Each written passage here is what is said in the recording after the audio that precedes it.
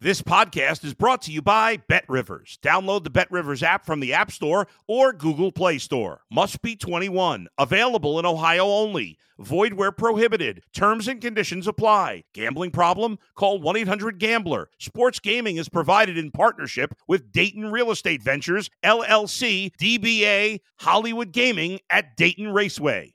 If you're a tennis fan, you'll love Betting Weekly Game Bet Match on the BetRivers Network. Whether you're a bettor or just love tennis, you'll enjoy the in-depth analysis each week of the tennis calendar. Subscribe to Game Bet Match today from your favorite podcast provider. If you're a tennis fan, you'll love Betting Weekly Game Bet Match on the BetRivers Network. Whether you're a bettor or just love tennis, you'll enjoy the in-depth analysis each week of the tennis calendar. Subscribe to Game Bet Match today from your favorite podcast provider. You're listening to the Danny Mac Podcast on the BetRivers Network. Welcome back to the Danny Mac Podcast on the BetRivers Podcast Network. Glad you're with me as I get ready to preview Week 13 in the National Football League, and it starts with what promises to be a good one, or at least what threatens to be a good one tonight. The Bills and New England. The Bills are 3.5-point favorites here at BetRivers, and they've been a good team this year, but they've waffled with the spread. They're 5-1 against the number this year, and recent trends haven't been going well for the Bills. They failed to cover on Thanksgiving. The hook scares me in this one. Bill Belichick finds a way to defend, and I can't take the favorite this time. I'm tired of taking the Bills. So I'm going to stay off of this thing tonight. I'm not playing. I'm just going to watch and hope to be very entertained because you have some terrific players, some players who are the best at their positions or in the conversation for such this season. And it starts with Josh Allen. He's not going to win the MVP as he was favored to do, but he's still having a very, very good season and is one of the NFL's brightest stars. And how can you not like, if you like the passing game, you got to like the Bills. They got Stephon Diggs. They've got a tight end they trust. It's a pretty deep offense without the benefit of a great running game unless their quarterback tucks it away and takes his 12 to 15 hits per game. On the other side of the ball, Matthew Judon of the Patriots, a fifth-round pick of the Ravens a few years ago, had a nice start to his NFL career there. Then he took the big money from New England, and he leads the NFL in sacks with 13. It seems a foregone conclusion Micah Parsons of the Cowboys will win Defensive Player of the Year honors, and so far he's earned that. But Judon is going to become a part of some rarefied air very soon. He's likely to finish the season with more than 20 sacks, and since they started keeping track of sacks as an official league stat, and that was in 1982, there have only been a few guys who have eclipsed 20 in a season. Watt did it last year for the Steelers. He's got to be, again, being considered. It's probably going to go to Parsons, and he has another nationally televised game on Christmas Eve, and that's a divisional game, and if he shines there, Parsons is going to win that award. Enough about awards. Let's talk about the Bears and Packers at Soldier Field on Sunday, and it is expected, at least the word out of Green Bay, is Aaron Rodgers is going to go sore ribs, the thumb, bruised ego, all of the things that are ailing the MVP. It's tough for me to go against Rodgers. And I don't care what kind of problems he's had this year. If you rewind to week 2 when they met at Lambeau Field, Rodgers was pretty good. He hit a high percentage of his passes, 19 out of 24, if memory serves, for 234 yards, 2 touchdowns. He was not intercepted. But truthfully, even if it's Jordan Love, the future in Green Bay, I like the Packers. I have all the confidence in the world the Bears defense can be just as bad for Jordan Love as it was for Mike White last weekend against the Jets. Mike White sparkled in that game. He wasn't just a passenger. He was outstanding. So why not Jordan Love? Do you remember just 5 seasons ago, by the way, when in the second meeting between the Bears and Packers, Brett Hundley, who had all of, I think, 9 starts in his NFL career, which spanned 3 seasons. This dude came to Chicago and beat the Bears, 212 yards. It wasn't a prolific passing day for Hundley, but he wasn't intercepted, and the Bears didn't get to him very much as well. The Bears fell to 3-6, and that's on the 12th of November, just 5 seasons ago. 9 career starts, but he beat the Bears on the road to keep the Packers' dominance in the last 30 years intact. It wasn't 30 at the time. This is now year 31 in the era of Green Bay football with Favre, and then the subsequent torch passing to Aaron Rodgers. I went over the numbers earlier this year. For those of you who didn't catch that podcast, or even if you did, here's the refresher course on it quickly. If Green Bay wins Sunday, this will be the 18th time they've won both meetings annually with the Bears, over 31 years. The Bears only have beaten Green Bay 15 times in the last 61 meetings. And when the Packers win, they often win by blowout. They've won 20 games of their 46 by 14 points or more, including this year's meeting earlier in the season. The Bears have only won both games in the series twice in the last 31 years. Both of them Lovie Smith coach teams. It happened in 05 and again in 07. But looking at these numbers since 92, and Favre started 13 games for the Packers in 92, it is anything but a rivalry.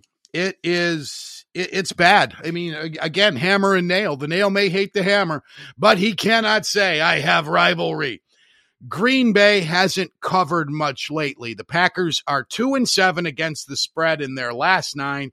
And in those 9, the over has paid off 6 of those times, 6 of 9. The Bears, on the other hand, have gone over 6 straight games, even though they only put up 10 last weekend. The Jets putting 31 on the board was enough to push that game over. Fortunately, it was one of my few winners last weekend, and I only play a few games. The Bears also have been bad against NFC North opponents. In their last 8 games against divisional rivals, they've covered only once. They're 1-5 against the spread in their last 5 starts. The Packers have covered 7 straight against the Bears, and the Packers have won 11 of the last 12 meetings. Whether it's Fields, Trevor Siemian, or the 28-year-old practice squad player they just picked up off the Detroit roster, an undrafted guy out of Eastern Kentucky whose name is escaping me right now because I didn't write it down. But their signee this week to be the emergency man if Nathan Peterman is called upon. Oh man, it's just, it's ugly after Fields. But there is so much more to watch for me, and I think it ought to be if you're a real Bears fan. And I hate when sports yackers, and I'm going to be guilty of it right now, and that's okay for me. We all find a way to justify our behaviors, don't we? When you say you don't care about the record, I understand that. But when you say moving up higher in the draft is more important to you than seeing the development of core players, guys who are going to be here in 2 years, they have to start making plays. That's undeniable. You're going to have a top 5, top 6, 7 pick. That's going to be worth a lot. If you want to trade down for more picks, you still got tremendous value at 6 or 7. And I think they're going to finish with a worse record. I think they'll be top 5. But I'm not as desirous. And, were I an ardent Bears fan, I would not be as desirous of picking 2nd or 3rd as I am seeing Chase Claypool and Velus Jones Jr. making more plays offensively. Cole Kmet has been good, but can he go next level? Can you get Cole Kmet to be a top 5 tight end in the league? It's been a good era for tight ends, with Travis Kelce, top of the heap in Kansas City. And George Kittle is not having an amazing year, but he's still a very, very productive football player. There are good tight ends in this league. Darren Waller has fallen apart with the Raiders, but still, it's a league where you have they got the Schultz in Dallas. You have, when he's healthy, Dallas Goedert in Philadelphia. The Bills tight end, Dawson Knox, he's a reasonably good player. When can Cole Kmet jump to that level? The level to which Kyle Pitts was ascending with the Falcons before the sophomore jinx hit him this year. But to me, that's as important as anything for the Bears, to get these young players to make plays. You'd like to pick high, but don't you want to see Justin Fields author a few fourth quarter comebacks, or at least, at the minimum, successfully protect a 14-point lead at home when you have the football? I don't think enough attention has been paid to how colossally disappointing and disheartening as that Detroit loss should still be if you're a Bears fan. You had the ball in a 2-touchdown lead early fourth quarter and you lost the game. You get you a higher draft pick because you lost. But really, you're okay with not seeing progress, not seeing a team salt away a victory, especially a team that leads the NFL in rushing. You're the number one rushing team in the league, and you've got the ball. Oh, man. Start the post-game party early when you can do that, and the Bears haven't done it. Pissed away a 10-point lead against the Falcons. Not good enough. I'm taking the Packers. If it's 4.5, if it's 5.5, I don't care if Fields goes against Jordan Love. I will take Green Bay. Not a lot. Not a lot. I'll put lunch money. Good lunch. Nice lunch. Lunch at Doc's Smoked Meats in Dyer, Indiana. I do that. I'll do that with you. Not with you. I learned a long time ago. Don't make wagers with your customers. I will get to some other games in the NFL that are very, very exciting in just a few minutes. I think Week 13 has some really good in-division matchups and also a few out-of-division games that are very, very exciting potentially. And I want to get to those in just a few minutes after our guest. My pleasure right now to bring in the company of a guy who played in the National Football League for 15 years, and these days he shares his NFL insight with fans of the Broncos in Denver on The Fan between 11 and 2. Brandon Stokley, the star out of Louisiana Lafayette and former Super Bowl hero. Good to have you on board. Thanks for your time, Stokes. Thanks for having me. I appreciate that introduction, and thanks for having me. Looking forward to it. You bet. Every year the NFL gives us surprises. Let's start with something on the positive. I don't know what the odds would have been if you would have said, hey, the Jets and Giants, both in the early part of December, are going to be in the playoff hunt, but here they are.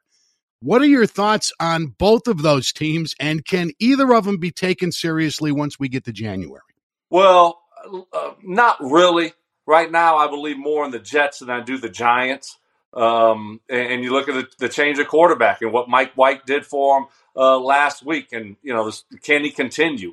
They got a good roster around him. I think their roster is a little bit better than the Giants right now.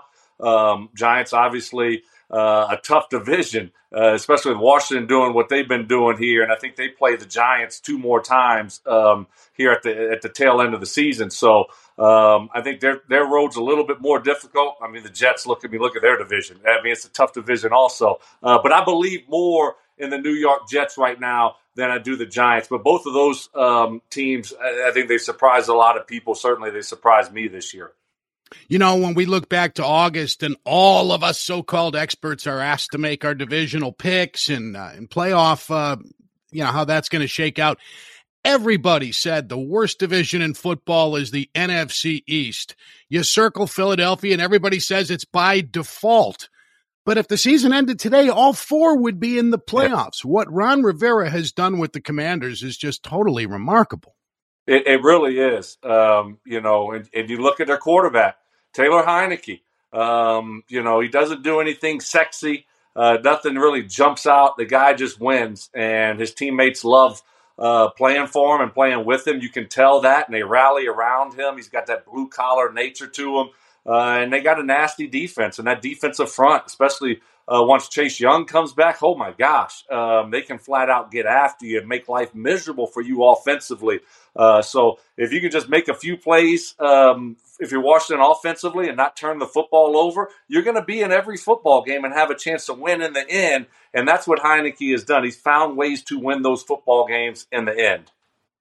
That's what your football team in Baltimore did, I think, in your second year in the league with Trent Dilfer at the wheel. Super Bowl 35. You guys destroy the Giants in Tampa. And I get slightly offended when I hear people reference Trent as a guy who was just a passenger. He took care of the football. Yeah, it was a running team primarily, and yes, its success was predicated more on defense. But you're an idiot if you don't think Trent Dilfer didn't have something to do with that title. Absolutely. He was a big part of it. And it's not always what you do in between the white lines on Sundays. It's during the week, and it's the belief that your teammates have in you. And Trent was just that guy, and you loved playing with him. You loved playing for him. And you look at a guy like Taylor Heineke, and I can look at Trent Dilfer and say, they're similar quarterbacks in that regard, right? And, whether you want to call him a game manager or whatever, look, they're good quarterbacks, and they're finding ways to win football games. That's what it's all about, is winning football games. And certainly Trent Dilfer did it for us in Baltimore, and that was a fun ride. And you're watching a guy like Taylor Heineke figure it out in Washington. I've covered a bunch of these Super Bowls during Media Hype Week, and something that struck me about your Ravens team, and I know it's a long time ago now, but I want you to jog your memory here. I don't think I've ever seen a team take over a Super Bowl city from the moment it stepped off the plane the way the Ravens did in 2000. And to me, a lot of that was a reflection of the head coach. I've gotten to know Brian Billick a little bit over the years. He's incredibly arrogant, but I want my head coach and my quarterback to be arrogant. I want them to exude confidence. Did you guys know early that week that it was going to be as ridiculously lopsided as it wound up being? We had some characters, some personalities that kept things light, and we had fun, and no one expected us to be in that position.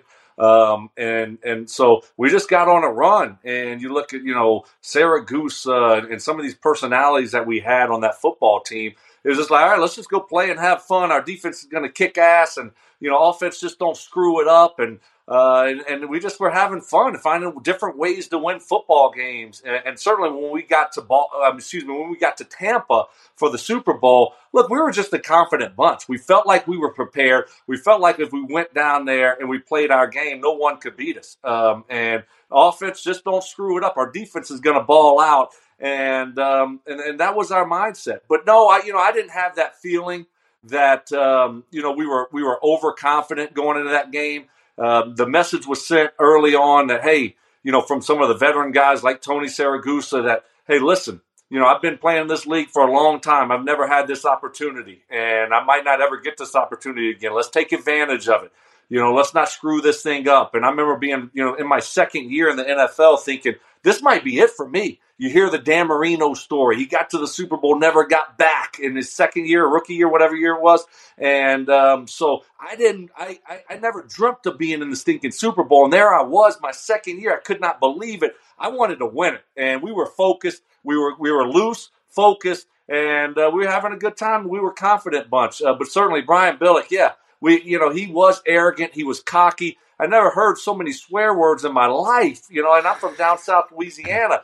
I never got cussed out so many times. He cussed me out so many times. I mean, it's like, oh my gosh.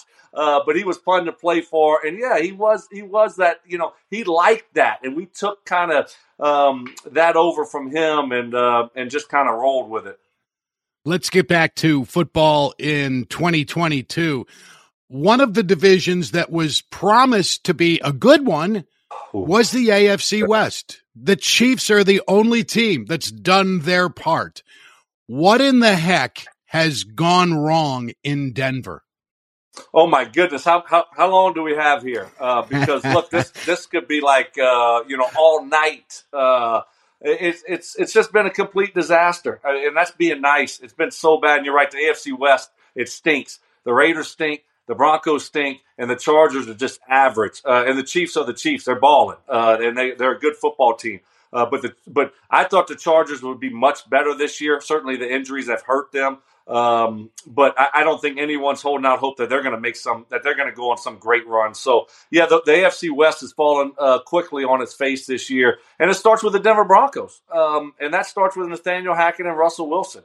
It just hasn't been good enough, from the handling of training camp and how they practice and went about their business. Way too easy, way too soft. And you got to work hard. Offensive football is not easy in the NFL. You know, I come from the Peyton Manning School of Offense, and it's grinding and it's tough, and it wasn't tough for them. And so I think they're paying the price for that a little bit, and they're paying the price for a young head coach that's just trying to find his way. And it's just been a complete disaster. The defense has been okay, but offensively, I mean, it's been bad around here, you know, since Peyton Manning left in 2015.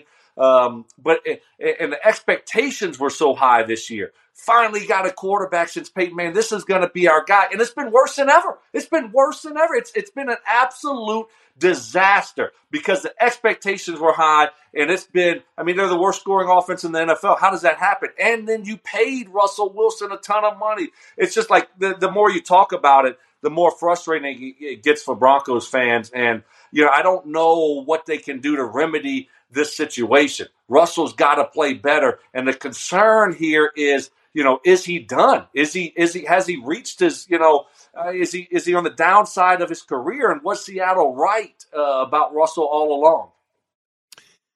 I understood the trade. What didn't make sense to me was the $165 million they guaranteed Russell. He has to quarterback them for the next couple of years from a salary cap management standpoint, doesn't he? Yeah, that's, you know, that was the big kicker there. You know, you could kind of look at it and say, all right, you know, maybe we can get out of this thing in a year or two. And it cost us some draft picks, but the contract, and now it's going to be tough to build that football team around him because of all the money that you're pouring into the quarterback position. I understood why they did it. You know, usually the longer you wait in these situations with quarterbacks, what happens? The more it costs you, right? Because you expected him to come here and play at a high level. He's played at a high level his whole career. So all of a sudden he's playing at, you know, he looks like a rookie 7th round draft pick. And who would have thought we would have saw that coming? So I understood why they did it. They didn't have to do it. And so unfortunately it hasn't looked good, hasn't aged well. But, you know, Nathaniel Hackett, no one expects him to be back next year. And so it's all about trying to find that coach that can get Russell Wilson playing at his, you know, previous level. That's what it's going to be all about. And so we'll see if that happens or not. Yeah, one-hit wonders as head coaches have been more prominent these last 20 years in the NFL. It seems like every year somebody is getting shown the door after just 1 year, and you think Hackett will be next. You think he's gone? Yeah, there's no chance. There's 0% chance he makes it to next year. I mean, it's been an absolute disaster.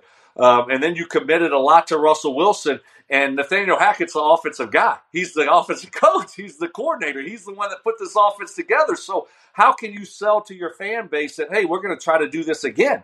Like, why? How? It's been the worst that we've seen in since like the 1960 season or something with the Broncos. I mean, it's been that bad. I don't even know if they threw the football back then. So it's been so bad that you can't sell to this fan base that you're going to bring Nathaniel Hackett back again. There's just no chance of that happening. So it's going to be about going out, finding a veteran coach that knows how to handle Russell Wilson's personality and putting an offense in that's going to try to get the most out of Russell Wilson. Has Wilson lost the locker room, and if so, how does he win it back? You know, that's a great question, and I'm not sure of that. So it's hard for me to say yes or no. You hear some speculation about maybe he's lost the locker room, and who knows? That might be one or two guys. You got a lot of guys in the locker room, and not everyone likes everyone, and some people, for whatever reason, you know, don't get along. So I don't know if he's lost the locker room. He is a different dude, you know, and he is. The Broncos have given him a lot of access and a lot of things that the other guys don't get. And when you don't play well and you have your own office, You have, special access for your whole family out at training camp. And you got certain people that might be flying on the airplane and staying in hotels that the team are putting them up in, whether it be his masseuse, does he have his own quarterback coach? All these things now, guys start looking at you a little bit sideways like, dude, you're getting all this and you're playing like this? Come on. And you heard some of that stuff come out in Seattle, that he wasn't treated the same as some of those defensive guys and held to the same standard. And but they were winning. So you didn't hear about it at the time. You started hearing about it once he was gone. When you're losing and all those things that you're being given, certainly you'll have guys in that locker room that start looking at him a little bit differently and a little sideways like, man, this ain't right. So right now, and if you keep losing, you'll keep hearing more and more of this.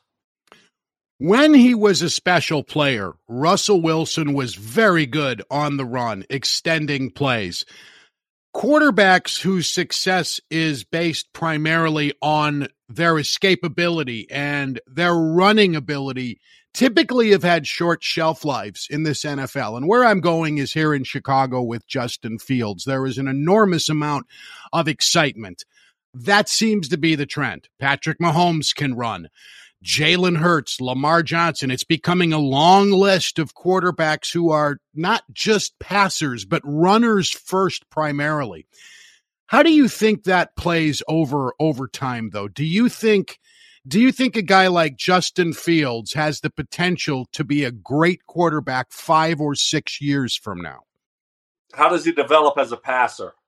Certainly we see the legs and the mobility, and that's such a huge advantage for an offense, to have that aspect where your quarterback, all of a sudden, you're not going to always get open. Sometimes they're going to call the perfect thing and everyone's covered up. Can you make a play on 3rd and 5, 3rd and 6 and extend the drive and keep the drive going? That just kills the defense. And so when you have that advantage offensively, it's huge. But that's the problem. Can you stay healthy? Can you take the hits? And Russell's been able to do that for the majority of his career. So you got to be smart with it. But so I think it's the same time, you have to be able to develop a passing game. And you look at Lamar Jackson and the Ravens, and they had that great year where they were throwing it all around the yard, and it looked great, but they got in the playoffs and just couldn't finish it off. And so I look at certain.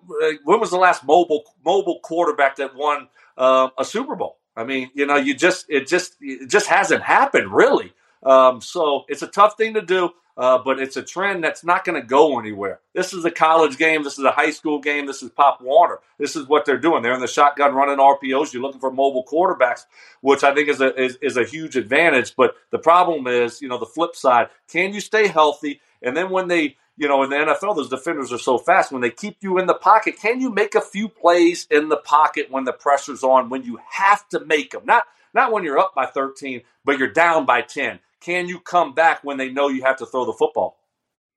The Bears have the Packers this week.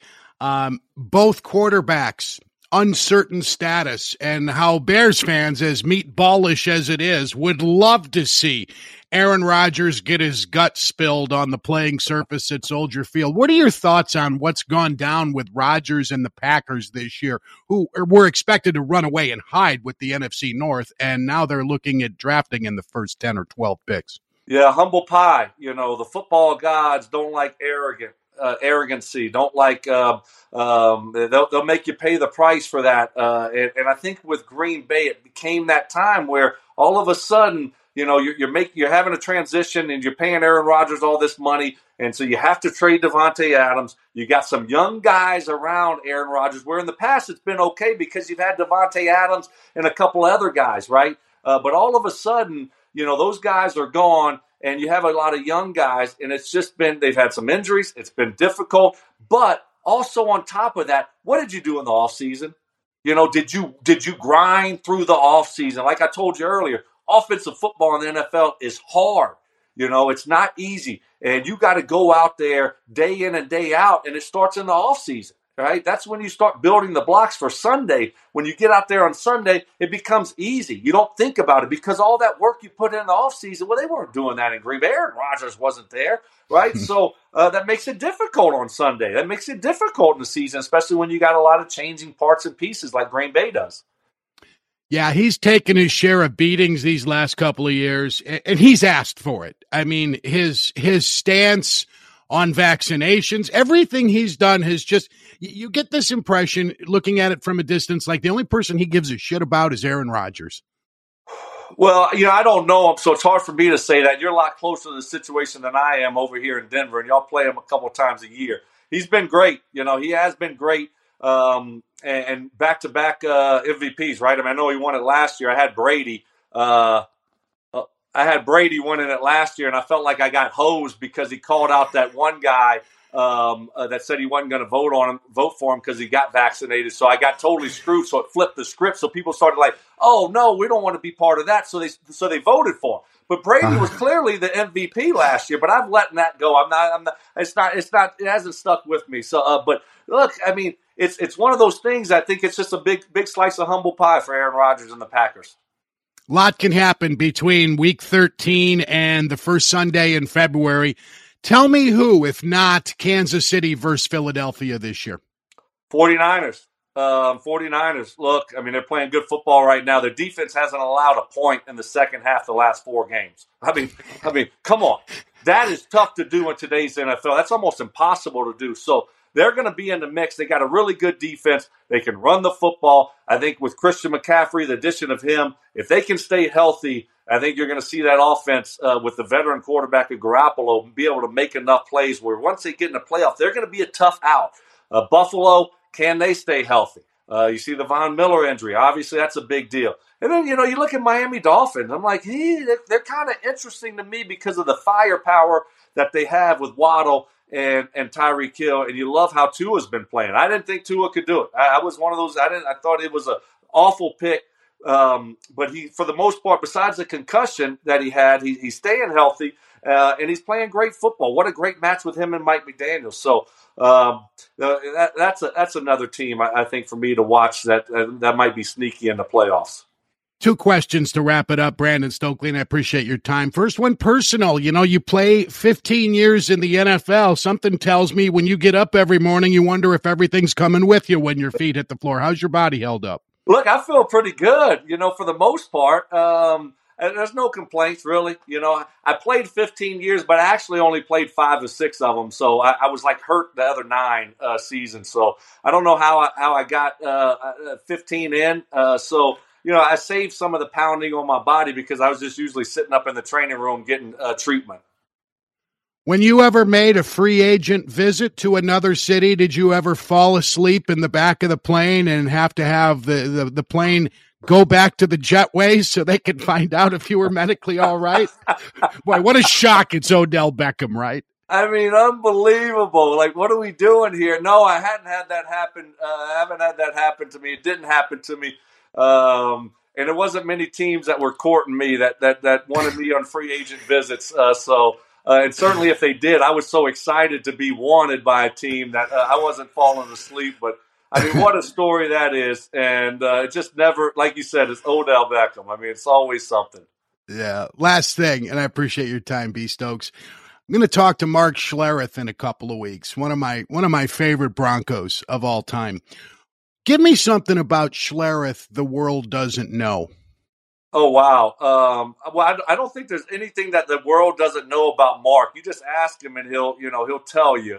So everyone knows everything about Mark. And, we did get him this year in our golf, our work golf match. And we finally beat him. So, that was a big deal around here at our radio station.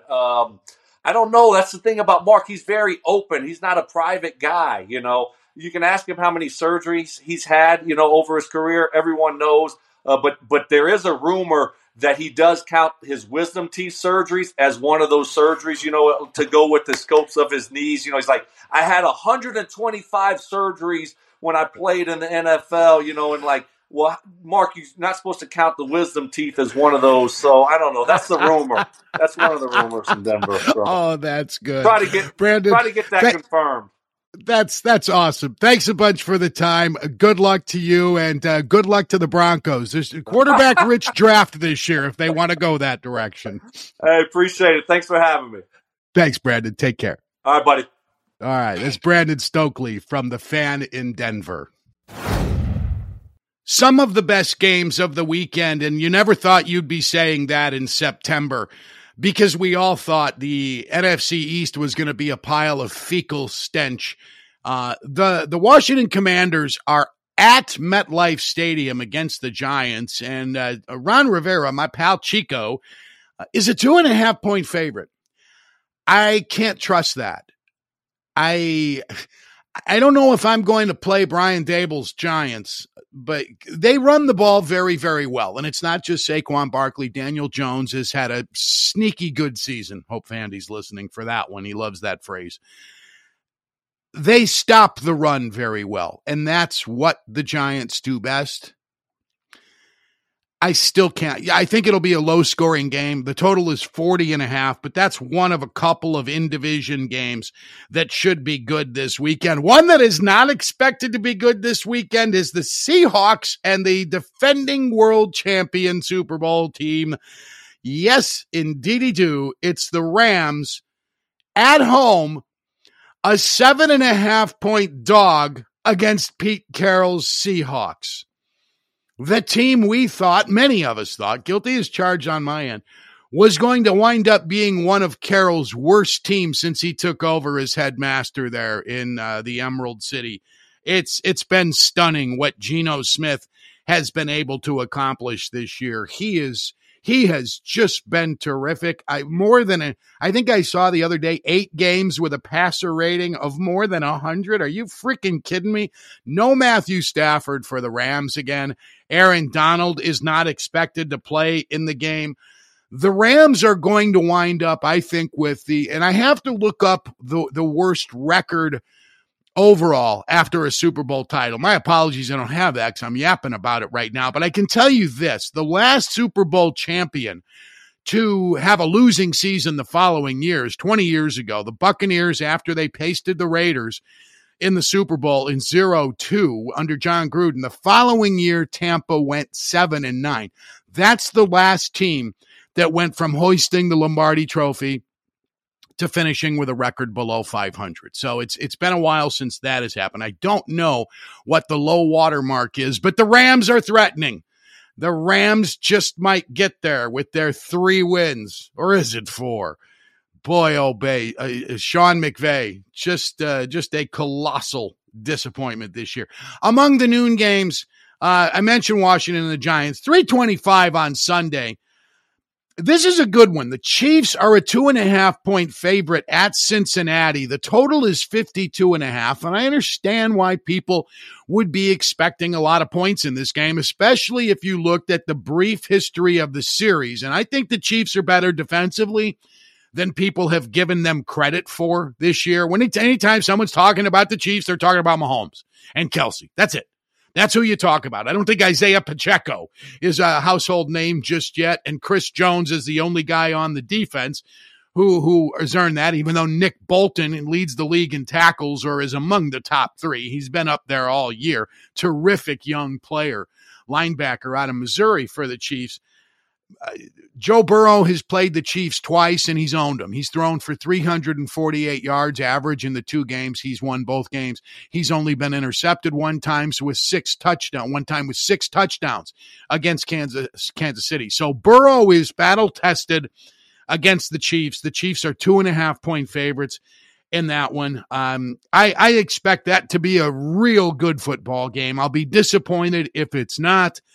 And I feel the same way about Miami and San Francisco. You might have heard Brandon Stokley just a few minutes back say he likes San Francisco more than the Eagles to represent the NFC in the Super Bowl. San Francisco, a 4-point favorite over Tua and the Dolphins. There are a lot more people jumping on the bandwagon of Tua Tagovailoa as well as Jalen Hurts, and I admit that I was wrong on both. I didn't know how good Hurts was heading into this season. He's proved me wrong, and Tua has been outstanding for the Dolphins as well. Now, the Dolphins didn't score any second-half points last weekend as they cruised to an easy win against a lousy Houston team, but I still think I still think they're capable of putting a lot of points on the board. And the total in this one is 46.5. And the 49ers, I don't think they've allowed a touchdown in the second half of any of their last 4 games. They have just been outstanding. And Deebo Samuel is not right, but with the acquisition of Christian McCaffrey, I think San Francisco has enough firepower to get to the NFC Championship game. If they played today, I would take Philadelphia to win the game. Not sure what I would do with the number. Have to know what it is. I would guess the game being in Philadelphia as things stand today. It would be hard for me to see it going to San Francisco should Philly lose a few games, but I would pick the Eagles in that one right now. I need to see more consistency from the San Francisco offense. They had a 3-week stretch when they were scoring more than 30. And then last week they put all of 13 on the board against the Rams defense. That is, their cars are running, as I like to say, getting ready for that offseason. I want to say thanks for listening to the podcast today. I've really enjoyed doing this, especially during football season. As you may know, football is my favorite game, and it's the game that still makes me want to do this, and I am so grateful. Adam Delavitt, who was my executive producer on the old Mac Yurko and Harry show on ESPN 1000 between 01 and around 05 or 06 before he was promoted to assistant program director, where he quickly earned the nickname Baby Capone. Adam, you seem down today. What's up? I'm fine, in a great mood. May fire an intern before it's all done.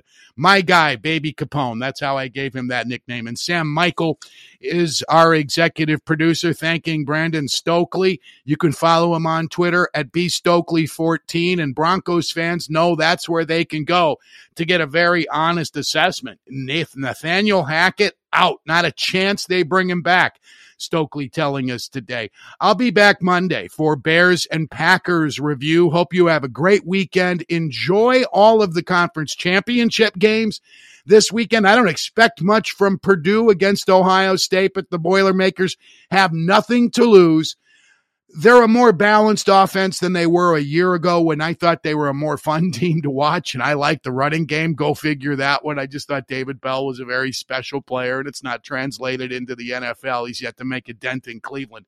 But I hope it's a good football game. I'm not going to bet it, but I will watch. This is Purdue's first trip to Lucas Oil Stadium to play in the Big Ten championship game. And as a guy who grew up on Boilermaker football, I got to put the sweatshirt on Saturday night. Have a great weekend. Enjoy yourselves. Back Monday, hopefully before your lunch is served, and maybe you can listen to it on your lunch break. You can subscribe to this podcast wherever you get your podcast if you have not done so already.